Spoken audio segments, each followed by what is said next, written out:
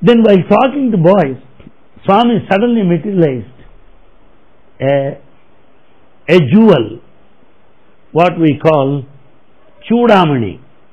Chudamani is a special ornament that ladies put on their head here, which was worn by Sita. And Anjaneya went in search of Sita. And Sita gave that Chudamani to Anjaneya, so that Anjaneya could show to Sri Rama as an identification certificate, having seen her. Or else how is he going to accept that he saw Sita? So to make Rama believe that Anjaneya met Sita, Sita gave him the Chudamani she was wearing at that time. Very good piece of this size, full of diamonds. Swami has shown this is the ornament she wore on the head. Everyone was surprised. Everyone started looking at it. Then, on the dais there in Kulwant Hall, where you find one lion on each side, is Swami's chair at the center. Left to his chair sat the Vice Chancellor, registrar, controller of examinations, some big people. In their company that day happened to be seated another man, a builder, an industrialist of a very big company, Nagarjuna Builders, a very big company, and his name is Raju. Swami was talking to everybody like this. Suddenly, he waved his hand and materialized a fruit of this size. Atti pandu, atti, meaning it's a wild fig, forest fig, berry. I am a student of botany, but I am very ashamed to say I could not identify what it is. And Swami asked me, what is this fruit? I don't know, Swami. Swami said, you are a botanist, don't you know that? I don't know, Swami. Then he said,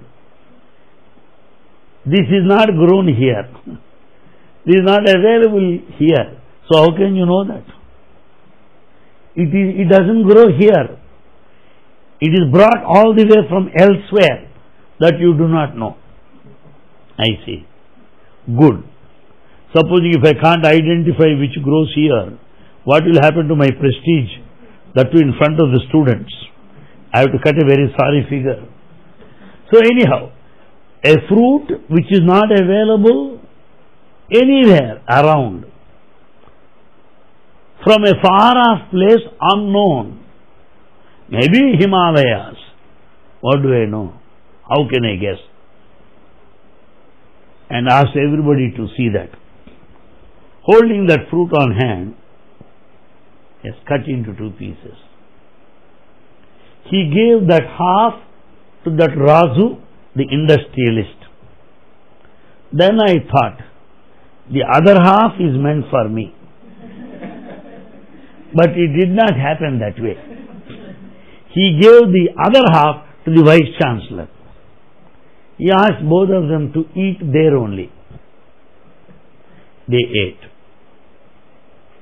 And this Raju, the builder, said, Swami, and Swami said, how is the fruit? Swami, I visited all pilgrim centers spread all over India. I ate fruits available all over India. This sort of a fruit I have not seen. And the taste of sweetness I cannot express. And he went on describing, it is sweet from here, from navel. Oh. He went on describing the depth of the sweet. How deep it has gone, you know. Very sweet he was telling. And Swami said, you don't find this fruit anywhere. Just I wanted to show it to you.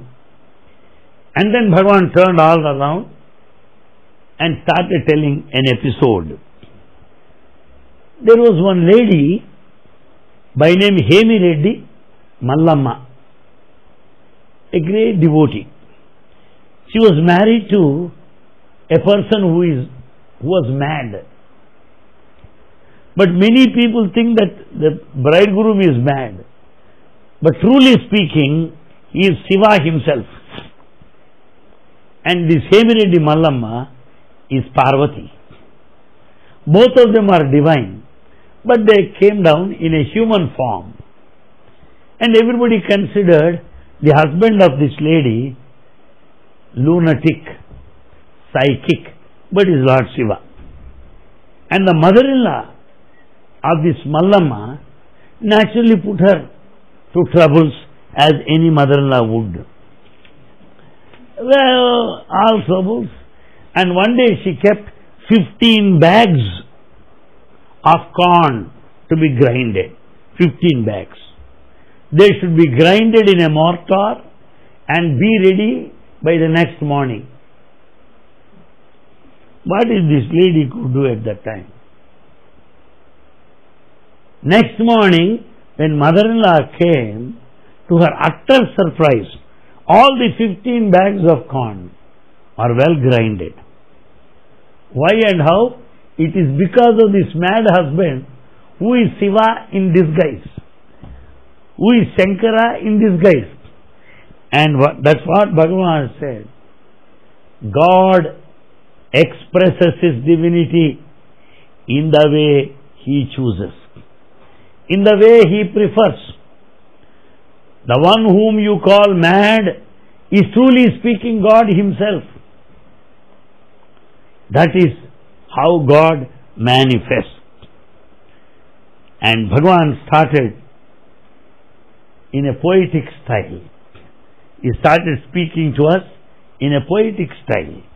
Because that Raju builder is a writer. So let him also know that God is also a poet. Not only you, I am also poet. Then he started speaking. What is real decoration to a village? Decoration to a village is a group of houses constructed there. Being a poet, Swami has chosen special words. Grama is a village. For a village, Grama, what is the decoration? Griha, the house. So, Griha, the house, is a decoration to Grama, the village. Full of similes and metaphors. Second, what is the beauty? Where does the beauty of an ocean lie? The beauty of an ocean lies in the raging waves on the surface. Where is the beauty of the sky? The glittering stars of the sky add beauty to the sky. What is the decoration to a peacock? The feathers constitute the decoration of the peacock. He composed a poem and started explaining this. That writer Raju got up and fell at his feet. Swami, what a poet you are. Good, it's all right. You sit down. Because he demonstrates clearly his divinity, that is a doctor of doctors, when he is in the company of doctors, that is an engineer of engineers, when he is surrounded by engineers, that is a scholar and a writer in their company. What not? Because he is a diamond with so many faces. And then suddenly he looked at a doctor working in the super specialty hospital. Then he said, "What, doctor? What happened to that patient?" And doctor said, "Swami, he is fine." Well, I am very curious to know the details. Swami, what is it interesting here? Because let everybody hear.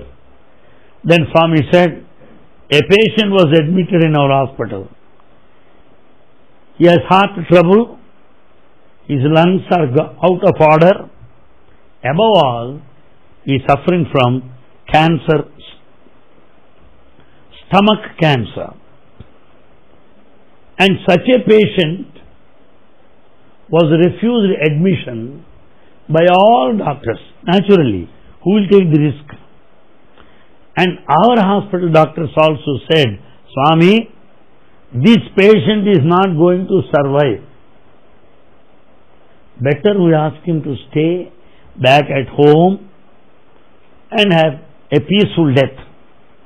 Swami said, nothing doing. Admit him in the hospital. Give him the treatment. Doctors have no alternative. So they have to operate on him. It took 8 hours. Bhagavan sat there all through until the operation was over. And then Swami was inquiring about that patient in the very same evening. And doctor tells, Swami, he is fine. The case of a patient, the hopes of whom are totally given up, started recovering. It is the unseen hand of Bhagavan Baba. And then Swami made one statement which we should remember. Wherever there is God, there is bound to be victory. There is bound to be success. That's all. So you cannot deny treatment to the patient. This statement implies that Baba is God.